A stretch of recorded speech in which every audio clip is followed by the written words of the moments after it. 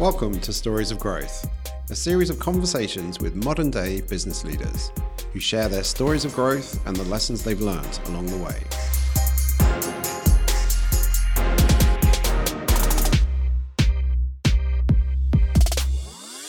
I'm William Rowe, founder and CEO of Protein. I've been helping businesses grow for over 20 years, and I've always been fascinated with the people behind these businesses, where they've come from and what drives them forward. I think we're moving into a space where employers are not afraid now to say, look, it's really bloody hard to work here. It's complex. We're a bit of a dysfunctional family. It's okay to feel a bit crap in this environment, and we're prepared to help you. As well as the hundreds of thousands of deaths, the one hidden killer of COVID is its impact on our mental health. As it is such a deeply personal and complicated issue, Selfspace founder Jodie Caris is trying to make this difficult conversation more acceptable and accessible. So Jodie, welcome to Stories of Growth. Very excited to have you on the show. Something that I've been, waiting for, I think, because we put this in a while ago, peak lockdown. So yeah, really good to finally catch up and hear how you've been, what you're up to, and where things are going, shall we say. So why don't we start with a little introduction as to who you are and what you might be known for?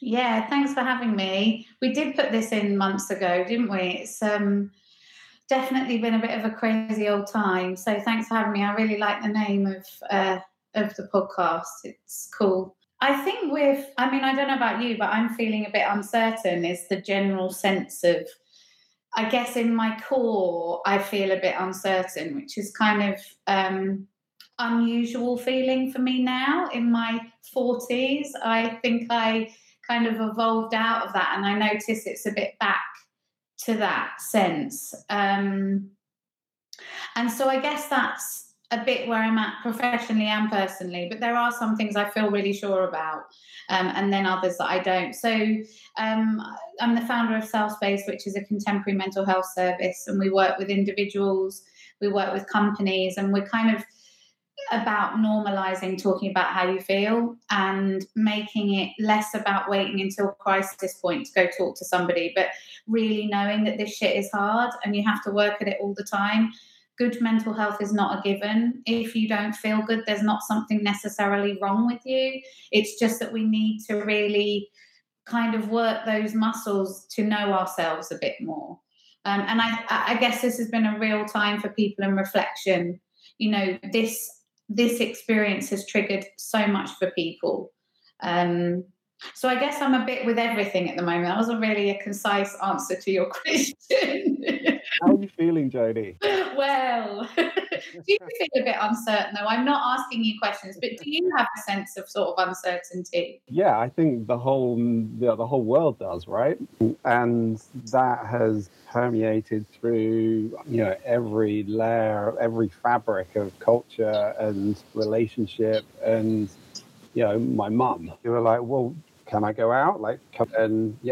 What is this? How does this work? And yeah, understandably, and that, questions create anxiety, and anxiety starts questioning yourself and why, pertinent, I'm hoping, and maybe not in a sort of a negative sense, but, you guys have obviously been busy in terms of helping people understand all of these anxieties and these questions in terms of your business. And maybe starting with that in terms of your, I guess it's not so much the offering, because you mentioned that, but I guess sort of how you do what you do, and feel that's maybe different from what's out there.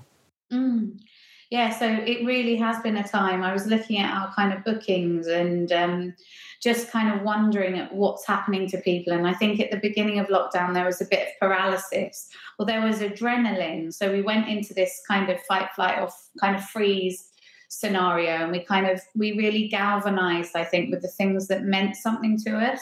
It was a bit like people went into crisis, but there was something comforting about, bless you, pulling people in close and sort of holding on to what we've got. And then I think we moved out of that into anger frustration, also a sense of relief at not having to do some of the shit that we've had to do before, whether that was commuting or dealing with quite difficult people at work.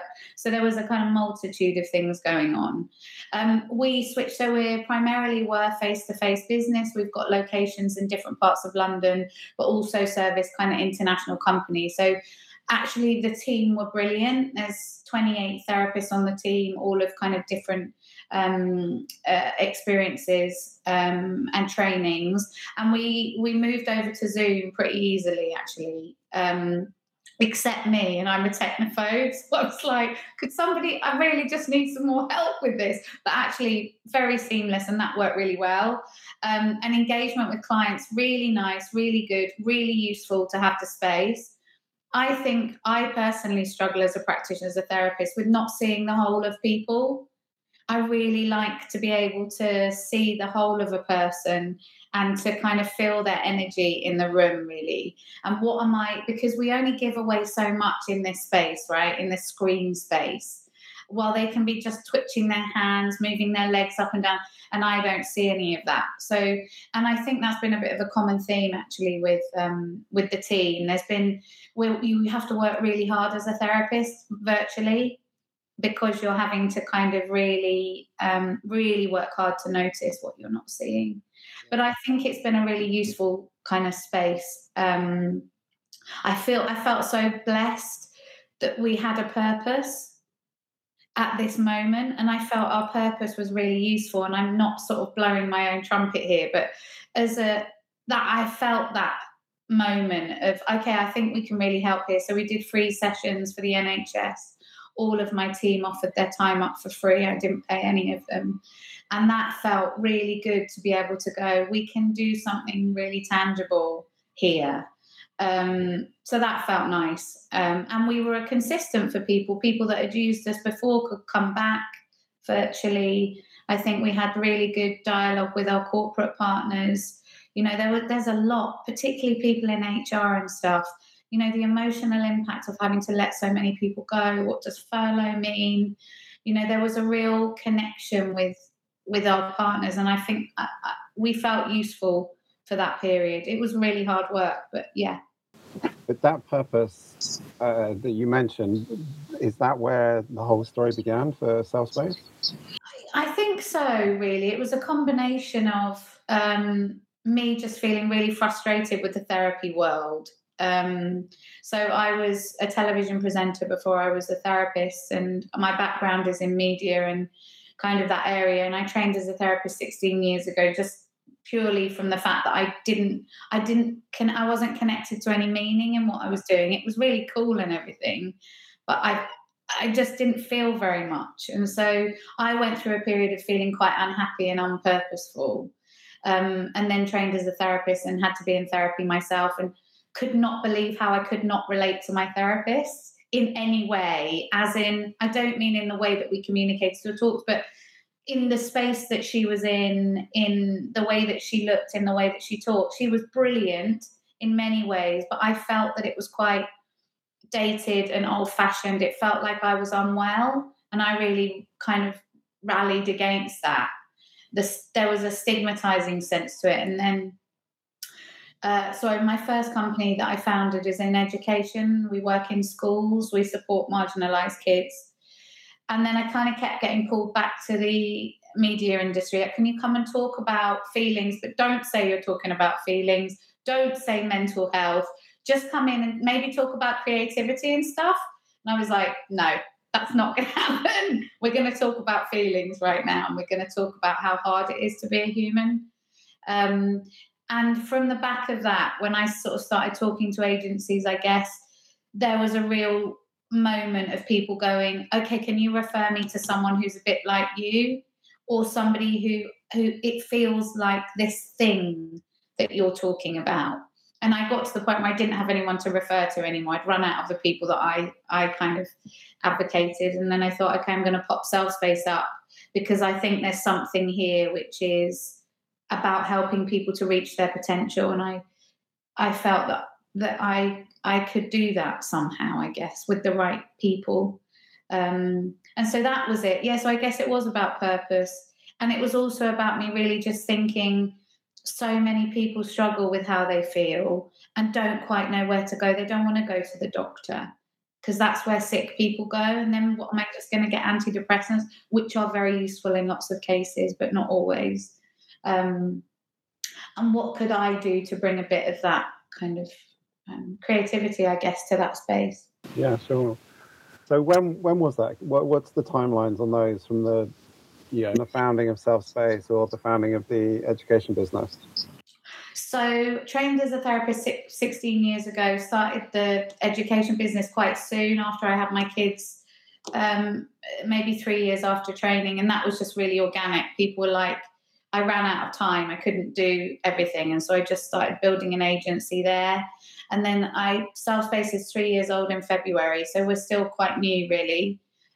We opened our first branch in Boundary Street in Shoreditch. And within 6 months, we were full, which was amazing to me. And people would come in off the road and go, this place looks really cute. What do you do? And then we did no marketing and PR, nothing. It was all word of mouth, which felt really good for me because I didn't want to be telling people we could do this if they didn't feel that they were experiencing something positive, some growth. And so the word of mouth thing felt really important to me. Yeah, I think I found it when you opened on Shoreditch High Street, one of your little millennial pink postcards. Understandably, it's obviously understandably right time, right place in terms of a service that is often misunderstood and still needed right now. More than ever, coming back to the uncertainty, that is, I think we could all benefit from a bit of self-space. You can definitely come and have a session, Will, beyond me. Just in terms of where, I see where that's going in terms of a, discipline. And you mentioned your first therapist being like outdated and no real connection. And how are you seeing that evolving in terms of because there is obviously a need. Where do you see that more in terms of the business of therapy and how that can be made more accessible? I think there are two things. I think you mentioned the word millennial there, and we were referred to once as a trendy mental health provider, and that really sort of made me grit my teeth because I think we have some kind of really modern qualities, but ultimately the convention of therapy is old, and those traditions really work. The history and the boundaries and the education around what we do is really vital to the practice. But I think that what we're doing is leveling the playing field a bit. I think historically therapists have been on a pedestal and the client is the person who is left kind of wanting the answers from the therapist. That's how I have felt it conventionally. They're the academic person with all the answers. We don't believe that. We believe the client has the answers. Our job is just merely to shine a light maybe where they're not looking, challenge a bit. I think closing the distance between the client and the therapist whilst maintaining the professional boundaries. So I might see somebody in a bar that has used Self Space. Historically, that might not have happened. We're much closer. You can probably relate to our team of therapists. Oh, I've seen that jacket in X, Y, and Z, or there's something a bit more human about it. You expect to come to Self Space and somebody say, hey, come in, how you doing? Rather than something that's a bit more clinical and sterile. So I think there's that. I think we're moving into a space where employers are not afraid now to say, look, it's really bloody hard to work here. It's complex. We're a bit of a dysfunctional family. It's okay to feel a bit crap in this environment, and we're prepared to help you. I don't think employers should take sole responsibility for the mental health of their staff. I don't think this system should be about that. But I think if companies can support, they will have more productivity, they'll have happier more content people who are kind of raising the aspiration, I guess. So there's something about us helping employers to support people in a way that is really tangible and meaningful, as well as driving people towards their own sense of responsibility for their mental health. How you feel is up to you. Yes, your company can support. Yes, your family and friends can support, but ultimately it is on you. And I still feel that in the space we're in, we're a paying service. People refer to mental health money as luxury money. So they might buy £300 pair of shoes, go on X holiday, but they can't afford therapy. And they do all that and they still feel rubbish. We struggle in the UK to put money toward our mental health in lots of ways. Gyms, eating healthily, we're down with that. We're not so down with spending money on mental health still. Why do you think that is? Because we're talking about the UK specifically here. Yeah. I think we don't see it. I think we feel cross if we don't feel well, and that we should feel well. So why have I got to pay money to go and help me to feel well? It's something about our mentality. Whereas in the USA, you're unusual if you don't have a therapist. There's it's very unusual. So, but here it's almost as if we feel it's our right to be feeling mentally well, and it's not hard work. Working on your mental health is not luxurious. It's horrible most of the time, as is going to the gym most of the time. Yeah, we feel good afterwards, but it's not I think there's a misconception that working on your mental health is a nice bubble bath with a glass of champagne and a walk on the hills, which is fabulous, but it is also the underbelly of that. It's, I remember when I've been in therapy for years. We have to as practicing therapists. And I remember walking along once and a slate fell off a building. I come out of a therapy session. It fell off the roof of the building and missed my head by about an inch. And I was like, that hitting my head has got to be better than therapy. and that is how it is sometimes. How do you define therapy? Well, our line is a good conversation with a qualified person. How do I define therapy? Maybe in the context of coaching, or in the spectrum of professional services, support services, personal services. Whether it's from a mental health point of view, whether it's a professional development perspective, because you mentioned helping your clients, however you define your customers, find their own problems. Yeah, it's very much a coaching. I'm always really happily annoyed, which really says maybe 3 things in the hour, all of which he said before. Problem that I've sort of arrived at the session with, he directly hasn't answered. He's just sort of provoked. How do we approach this, or what should I do about that? I answer myself, and it's like, what? Why am I paying you anything? Did I really pay you for that? It's the beauty of it, right? In terms of obviously the dynamic and the relationship and the trust, but asking good questions, which to me is you can move that into like journalists in terms of just a good interview. With that context, sort of how and where would sort of therapy sort of sit? How you would define it? Because I'm assuming also there's a professional sort of clinical layer to this, as coaching has in terms of its regulated bodies. But I'm assuming, again, the years, months of practice that goes in to become a therapist is slightly longer. I think it's interesting that you kind of orientate towards coaching, which lots of people do. I'm also a Tavistock trained coach. Because you're in agencies, right? You're in businesses, and that's also a blurred line. And I definitely want to come back to your point about employers as an employee, but let's park that for a minute. In America, everybody has a therapist, but in the UK, we don't. It's because we're uncomfortable with the word therapy or therapist, and maybe it just needs, as you say, it's just a nice conversation. And it's like, oh, okay, I can have a conversation.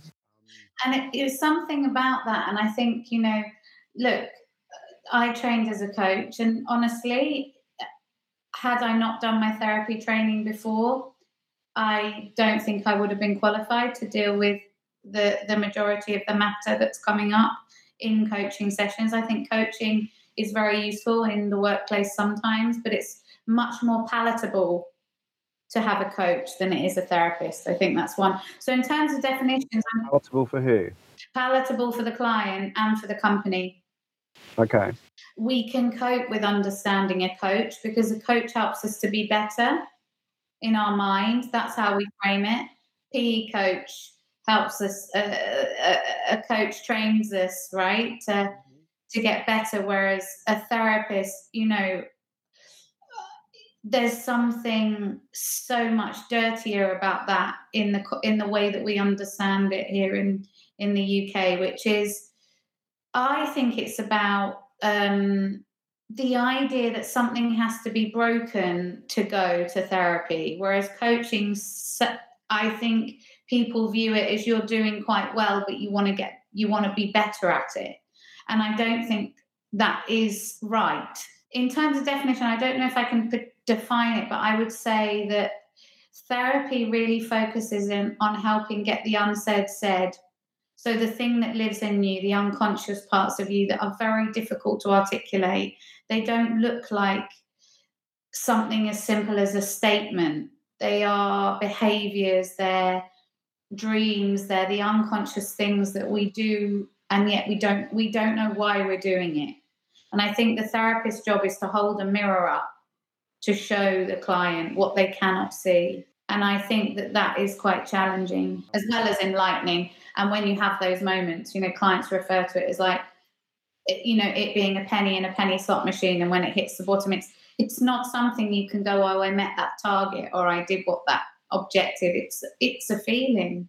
It's a thing that lives in you. I guess this is all techniques as well, right? In terms of how you hold your mirror up, certainly from how I've had it explained to me actually from my coach about, maybe it's oversimplified, about looking forward rather than looking back. Obviously they are your history, your childhood, all of these defining moments, make up who you are and therefore are really going to define who you will be.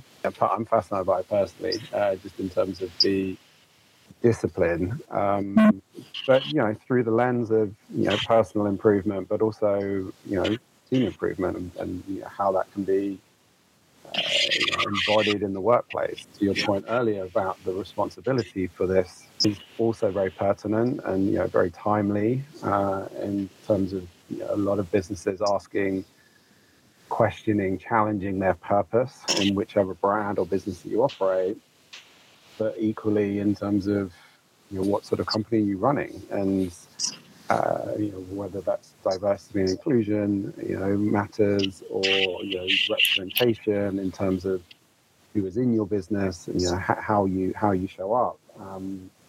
We are going through it ourselves in terms of protein as a business. Obviously, incredibly important discussions to be had with your team, and it's a fine line just to really be responsive and also responsible, but also responsive to those requests, which you always certainly try to be, and you can always be better at, understandably, because we've certainly got a long way to go in terms of who we are as a business and what we certainly would like to be.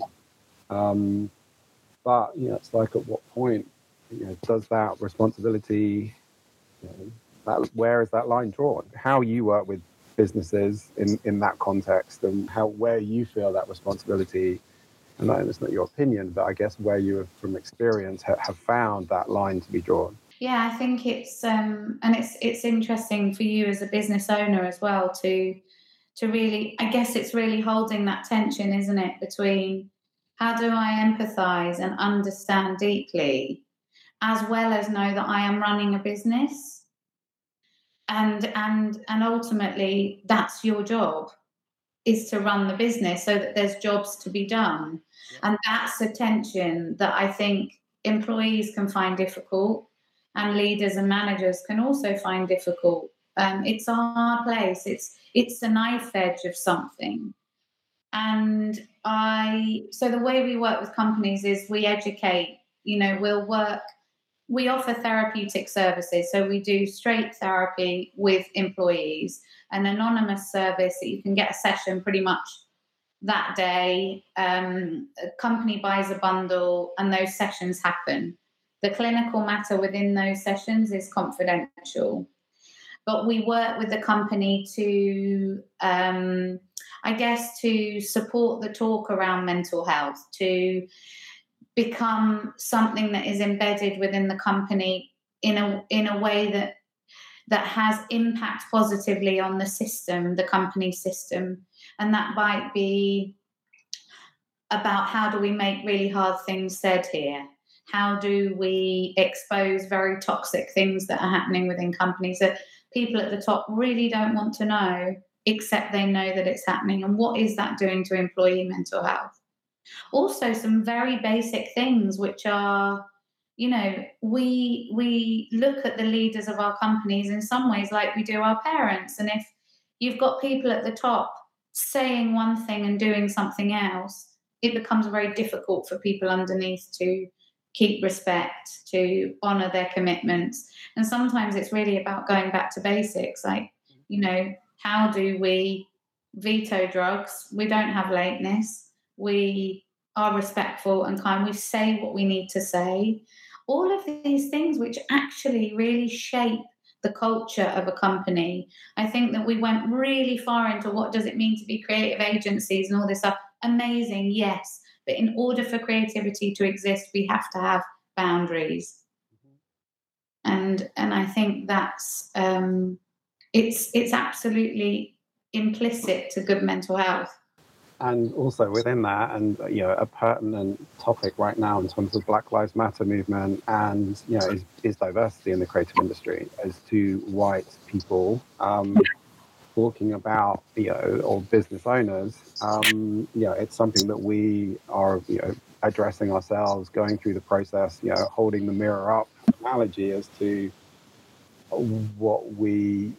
Certainly the world in which we work, but also how that is represented in the business itself, which is poor. I mean, it's terrible, and it needs to change, and it is changing. I guess the thread of that is then how that also as a role, and this isn't obviously your primary role, but in terms of a supporting role, in terms of advising business owners, business leaders, to be thinking about these important matters, and diversity inclusion obviously being a major one. I guess it's sort of like where does that fit in terms of a broad offer, emotional intelligence in the workplace, or corporate governance, and some of those softer matters, pretty hard hitting ones that we all need to really address, but also within the businesses, as we are doing with our clients. And I think that also comes back to purpose and who we are and why we exist. But it definitely feels. It's so topical, isn't it? And I think how do we know that we are all racist?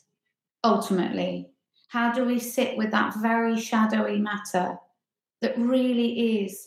It really exists. And I mean, every single human has the potential to be all of the things that we adamantly say we are not. And so how do we use that information to feel shame and make change? And I think that is ultimately the painful part. It is not okay for companies to say they are one thing and to do something else. And that takes something around, integrity. Let's hold firm to the value of what it means to care for one another without not being. We can still be challenging, we can still have conflict, we can still not be agreeable all the time. But how do we hold ourselves accountable to the things that really matter? And I think that is very, very difficult conversations. And it starts with things like not talking about people behind their backs. Everybody does that in companies, and it really, really does not help culture. It's the simple things around intake. Let's not lie. Let's show up when we say we're going to show up. And if we don't, let's say why. If we can't do these simple things, having the bigger conversations is going to be almost impossible. And so I think there's something really important in the way that we are, how we write about people in emails or don't, how we cultivate something which looks like and feels like value. And I don't mean that all needs to be nice, having a nice place to work. No. But there's something about these bigger things that we run the Social Good platform for Widening Kennedy, which is a platform that I launched with James McCall and Danny Mohammed, which was about creativity in schools, and it was something about targeting the issues around what is not equality in terms of race within the but without directly doing that, by going into schools with the most marginalized children and talking about creativity and helping them live creatively through a program that I think really matters to the agency and has run for several years now, so that they can experience what it feels like to be creative and then wonder about making a living out of that, rather than there has to be something authentic about the way that we target this problem. It has to come really, I think we need to be working now for the next sort of 10 years and what that looks like, because we can't just make this look pretty and tick the boxes. It's something else. It's bigger than that. And are you doing that yourselves at Self-Space? Well, that was something that I launched through my other company, just by noticing, one, what was happening in agencies, two, that some of these children have no idea about what creative jobs there are there. And rather than teach them about the jobs, which they don't give a shit about at 6 and 7 and 8, really, they just want to be with another human that they feel valued and respected by, and they want to feel what it's like to share in creativity. That is how we will help them, is by feeling something. This is how we want them to connect to their work in their later life, whatever that is. And so we run a buddy program. I think we've worked with over 700 children now in the UK and in Portland. We buddy them up with somebody in the agency. We run workshops 3 times a year. And they're just these amazing kind of experiences for the children. And if one of them turns out to be a copywriter because they had a magic moment of writing a story, amazing. If we told them to be a copywriter, it doesn't mean anything. Yeah. So that's been really, really important and really good. Self-discovery, right? Yeah, and growth. Yeah. How do we help children to grow? Because that's really where our change is going to be. Yeah. You mentioned on it before in terms of that friction, something that we call good growth, which is a balance between purpose, progress and profit, in terms of, that Venn diagram of forces. And, there's a lot of talk about, purpose, there's a lot of talk about progress in terms of like progressive mindsets and, more forward-thinking approaches, but the profit bit, is the big hairy, elephant in the room that we've still got to run a business, right? We've still got to make some money, otherwise, none of this happens. This isn't necessarily saying that we all need to become charities or community interest companies. You can still be a for-profit and still be beneficial to the world, from Ben and Jerry's or Benny's of this world, and the B Corps in terms of that category of company. But I think there's definitely some healthy frictions between those behaviors, mindsets for any business owner, any business leader, anybody who's responsible ultimately.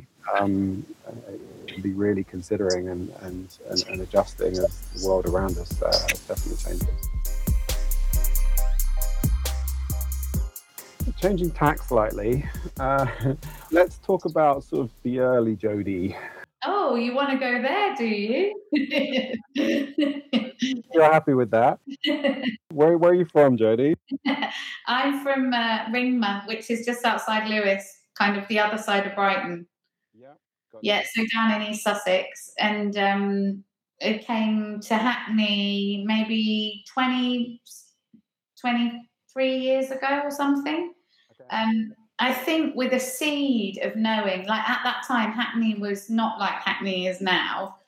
And I think I came from a village that had no diversity in it, and actually quite, within my family, historically, quite racist approach to people.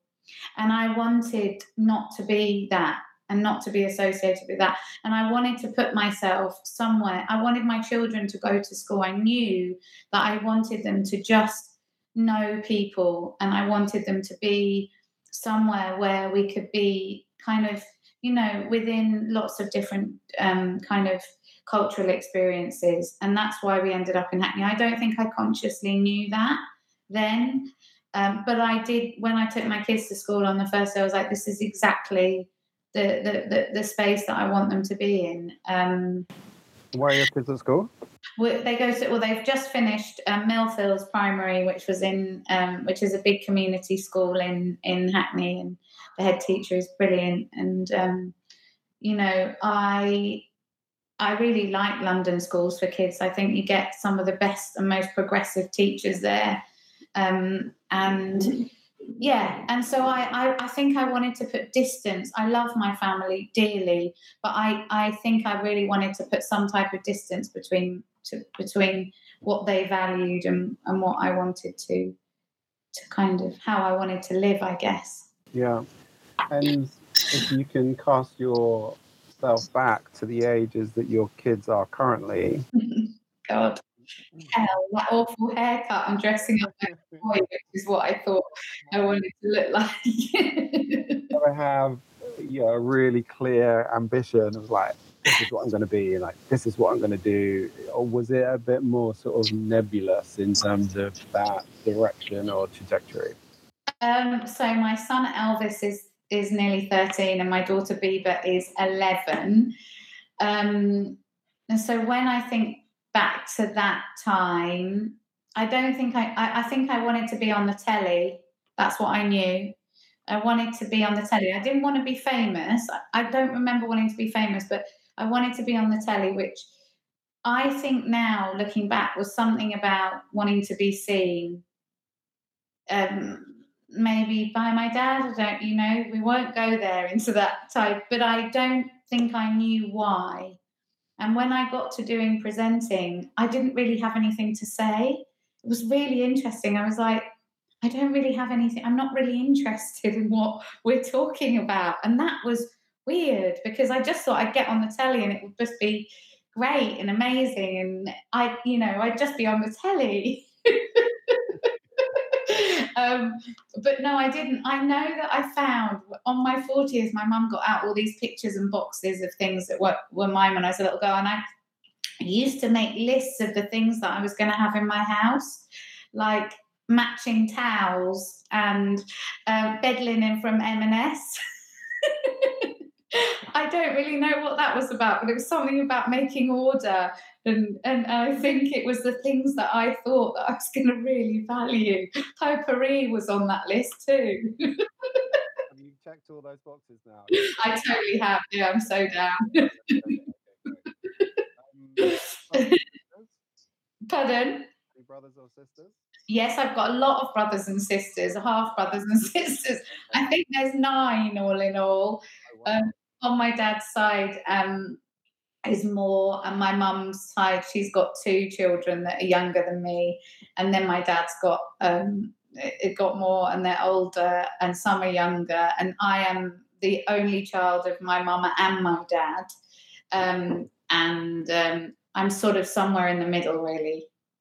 And so, how was that growing up then, surrounded by this man? Complicated. It was complicated. I think that, my mum always says, "Oh, you were a love child," and I do believe that. I definitely have felt a lot of love, and but it was very complex. There was a lot of anger and a lot of kind of people pretending to feel okay about things and not really. It was complicated, and I think they did their best, but it wasn't in any way idyllic. Although we did have horses and I did get to ride, but all I wanted to do was go shopping in M&S. I didn't want to be out mucking out horses. That was not what I wanted to do. On the telly. M&S. Shopping in it. I mean, it's the dream life, really. It's interesting though to think what M&S represented for me. I do remember M&S as a child, or not really. I know for sure. It was a trusted sort of Yeah, of the high street. like a grandparent or something. Exactly. Well, it's where you Yeah. get your underwear from, right?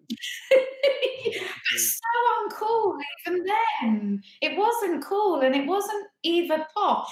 It was just something quite normal, right? Yeah. Exactly. Yeah, Yeah. accessible. But yeah, so that's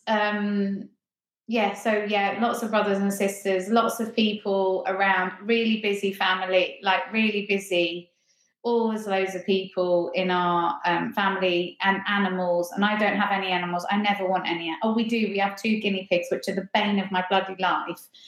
But I felt that the animals got all the love and attention, and people didn't. Everyone was intuiting what the animals were feeling, and no one was really talking about how they were doing. And I think that's quite common, actually. I think people hide behind animals. How many animals? Oh, we had horses, dogs, cats. We were always rescuing some type of animal or something. And my mum and my sister still kind of do that now. They have lots of horses, and it's a lovely, it's a nice kind of life. But I think it keeps everyone's skin. It's very expensive. We had no money, really. We didn't go on holiday ever. That wasn't. My dad took me a couple of times, but not really. So it was a good life, but it's very different to how my kids have their life now, I guess. Growing up then in Lewes, as you said, in the local school, I assume, and you mentioned it already, but just in terms of the reaction to that, or the polar opposite of that, as soon as you were given some freedom, that was sort of pent up what your ambitions were, and other than getting on the telly, to escape the South Coast. Yeah, I just wanted to be away, and I was sort of always a bit different. I'm the only person in my family that exercises. I think one of my brothers probably does, but and I'm not saying I exercise all the time, but there wasn't really a sort of health. There wasn't much consciousness around living well. There was lots of drinking and sort of overeating and all kind of stuff like that. It just felt, I left quite early. I think I left when I was 16 or 17, and I went and worked in Greece for a bit and then came back. And I have never gone back really. I go back for weekends and stuff, but. And just on that journey post South Coast, in sort of your move, I guess, sort of more professional steps, like what? I have nothing to say on telly. Which show was that? I did wildlife. I did Tiger for Channel 5, which I don't know if you'll find any of, which was amazing. I mean, but I was from when I was 3. Jungian analysts will have a field day with this, but I was terrified of sharks. I mean, I'd never been on holiday. I'd never been in the sea, but I had books under my pillow of sharks, great white sharks. And my mum used to say when all I wanted to talk about was that. But I was so scared, like there's no way I could have gotten in the sea because I'd made myself so terrified. So my first gig was, I went to audition for the Pepsi chart show. The commissioner phoned me and he was like, "You're a bit of a loose cannon for us to put on live TV, but I want you to do this wildlife show." And I was like, "Okay, cool." And he was like, "So the first gig is in South Africa and it's a night dive with a great white shark." And I was like, amazing, not a problem. Yeah, definitely be there. Put the phone down. I was like, shit, what am I going to do? And I went to hypnotherapy in a bid to sort of, I had to do it all because I had to be on the telly, obviously. And I did do it, and it was awful. It was so deeply traumatic for me. And it was years later in therapy when I was able to kind of really work through what that was about. But the synchronicity of it was unbelievable, really. How is your relationship with sharks now? I'm good in the sea now. I'm cool. I would never do that again. It was the only thing I've ever looked at that had no soul. I mean, I literally. Have you done it? Have you dived with a great white shark? I can't say that's on my list. I'm happy for you. But no, it was, I'm good in the sea now, not a problem. But I am, no, thank you. I would not do that again. Okay, how long did that journey last? That poor crew, I feel so sorry for them. They were such a lovely production company. I was quite awful. I think I did 2 series, or maybe 3, I can't remember. And we did some amazing stuff. Like we did the gorillas in Uganda, we did manatees in Florida. I mean, I can remember my friends being like, oh, honestly, you cow, this is, and I was so not sure why I was doing it or what I was doing, that it didn't connect for me at all. I mean, I look back on the photos and I'm like, that was amazing. But I really wasn't television-y at all. Like, no makeup, looked terrible, don't really know what I'm saying.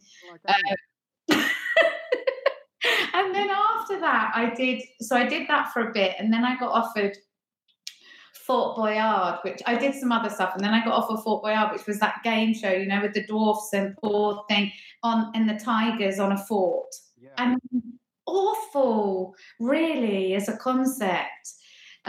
Lovely production company again, and really a good experience in some ways, but really, I don't know what I was doing. And after I finished that, I was with a really big agent, and I let them put coral lipstick on me because we were filming so many. And I mean, it was a bizarre thing. And I can remember the agent calling up and going, "Is this what you really want to do? Because it seems like you're not really present." And I was like, "Yeah, I think this isn't really for me." And I stopped after that. I kind of wonder, had I had better guidance, and maybe it was a real time where there weren't many presenters. It was Davina McCall, there was kind of Dermot, there was a Fern, there were a few people, but it wasn't saturated like it is now. And I just didn't know myself. I really didn't. And I think it could have been a very dangerous industry for me had I not left. I don't know what I mean by that, but so was there a moment that you were like, this is not right for me, this is unhealthy for me, this is not what makes me feel good? Yeah, I think I came back from that Fort Boyard thing, and my agent was like, look, I think we need to go our separate ways, after they took the fee, obviously. I had just a moment of going, okay, I don't. I'm realizing it rather than you realizing it. Yeah, he said he wanted to part ways, and then I got quite a lot of interest from some others, and I felt I didn't have the confidence to do it. But I don't know I think the confidence comes from being joined up, right? It comes from your sense of self and your persona being married together. And I think I was so far off. If you think of 2 polar opposite professions, really, therapy is doing the internal work, presenting is doing the external stuff. It was almost as though I don't know really how I even found myself on.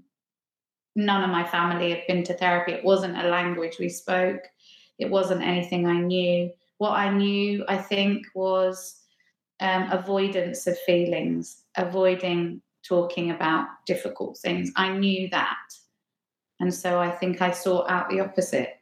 At that moment? Yeah, it was quite soon after. I also working in an agency, as well as, because I went abroad quite a bit, and I wasn't allowed to work for any other shows. So when I was here, I did some work for agencies, and I remember standing outside, and I was on the phone to my mum, and I was just like, I'm so unhappy, I don't know what I'm going to do. And the next thing I knew, I'd enrolled on this therapy masters. And when I did, I went to I trained initially at Central School of Speech and Drama as a drama and movement therapist. And the course leader said, we're gonna take a risk on you. and that was it, really. And honestly, it was the best decision that I'd ever made.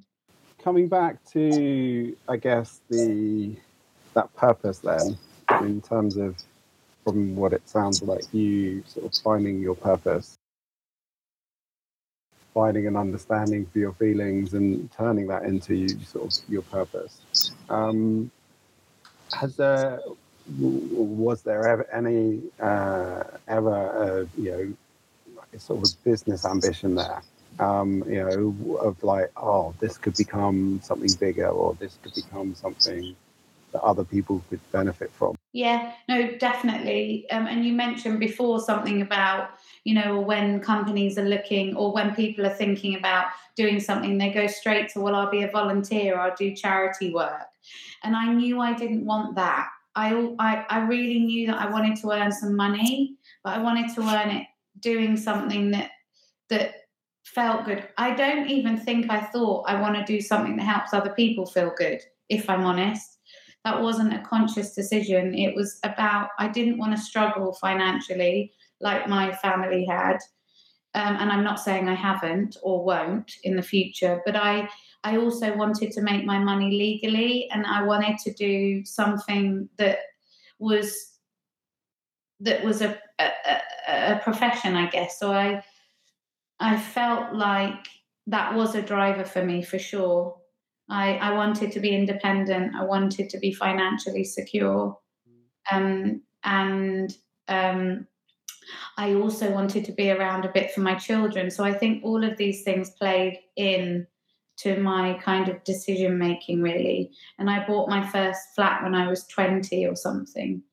And that was something that my family hadn't really had. My mum didn't really own a house until quite recently. And there was something that did it also for me. You can be entrepreneurial, you can have a business mind, and you can do good with purpose. I don't think those things have to not coexist.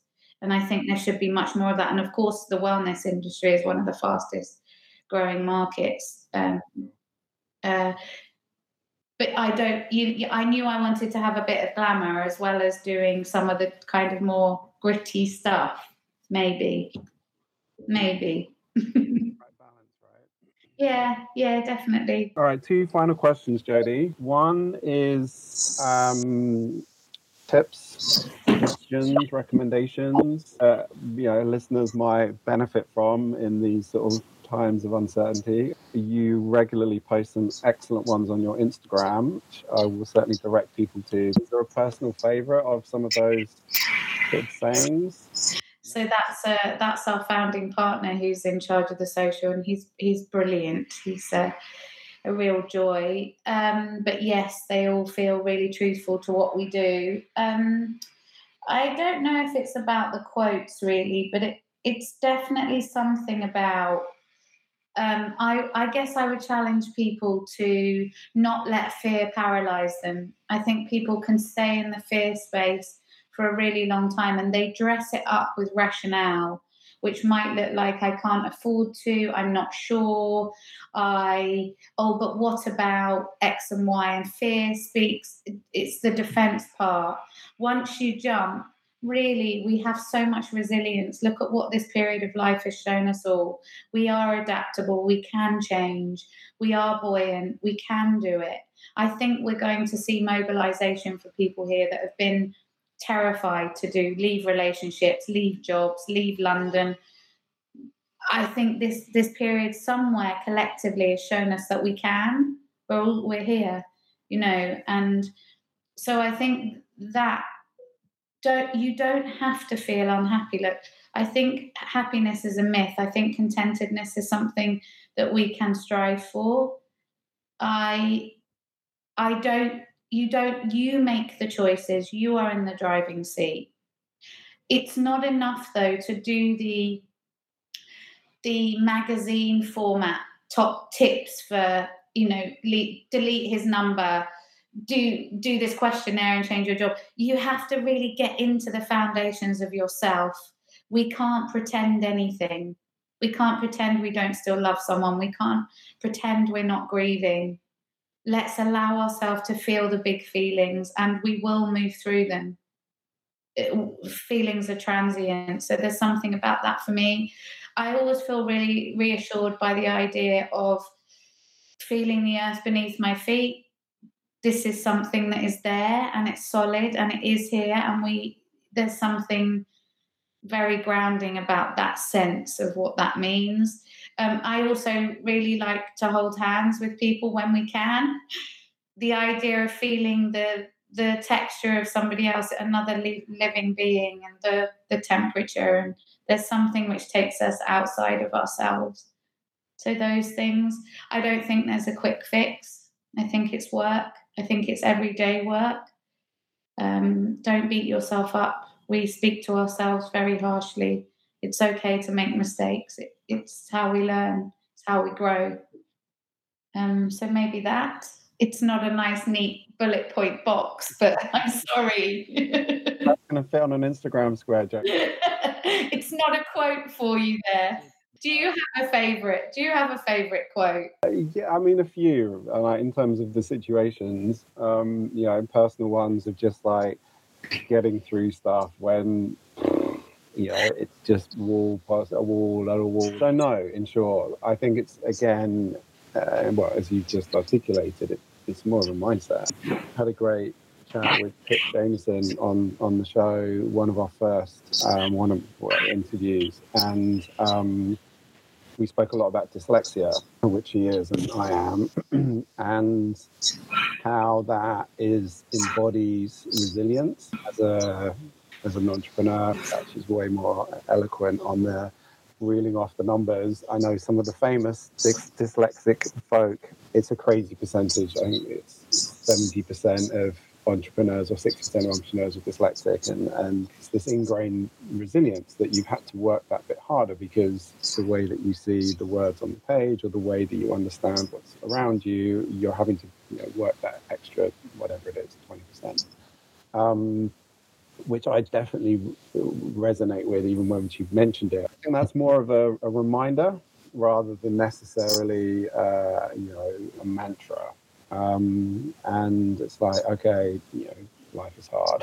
And it doesn't always make sense. That's the thing with dyslexia. Yeah, I always sort of come back to, but in the long scheme of things, we'll be all right. Or as my mum would say, being a nurse, it's like, if what doesn't kill you make you stronger. But yeah, I think, as you said, it's very much a personal understanding of the situation that obviously comes with layers of experience. And coming back to the beginning of the conversation around our current time and the lockdown and really what impact that has had, I just feel blessed that I've had we've been through hard times, and obviously nothing as hard as what this is, but there's at least an element of experience that you can, resilience that you've got as a backup, whereas younger generations and some of my staff are like, they don't, like, this is like, what the fuck, and they haven't had that experience, and they haven't had to really ask those questions, and that is, concerning. It's like, well, understandable that they just haven't been in those situations before. I mean, none of us, I think, has been in the current situation before, but at least we've had an element of, like, I don't know, recession or crazy uncertainties in terms of our immediate surroundings. I think as humans we are, and we do need to remember more. We are one of the most adaptable species, and sometimes we just have, knowing that is good enough, but yeah.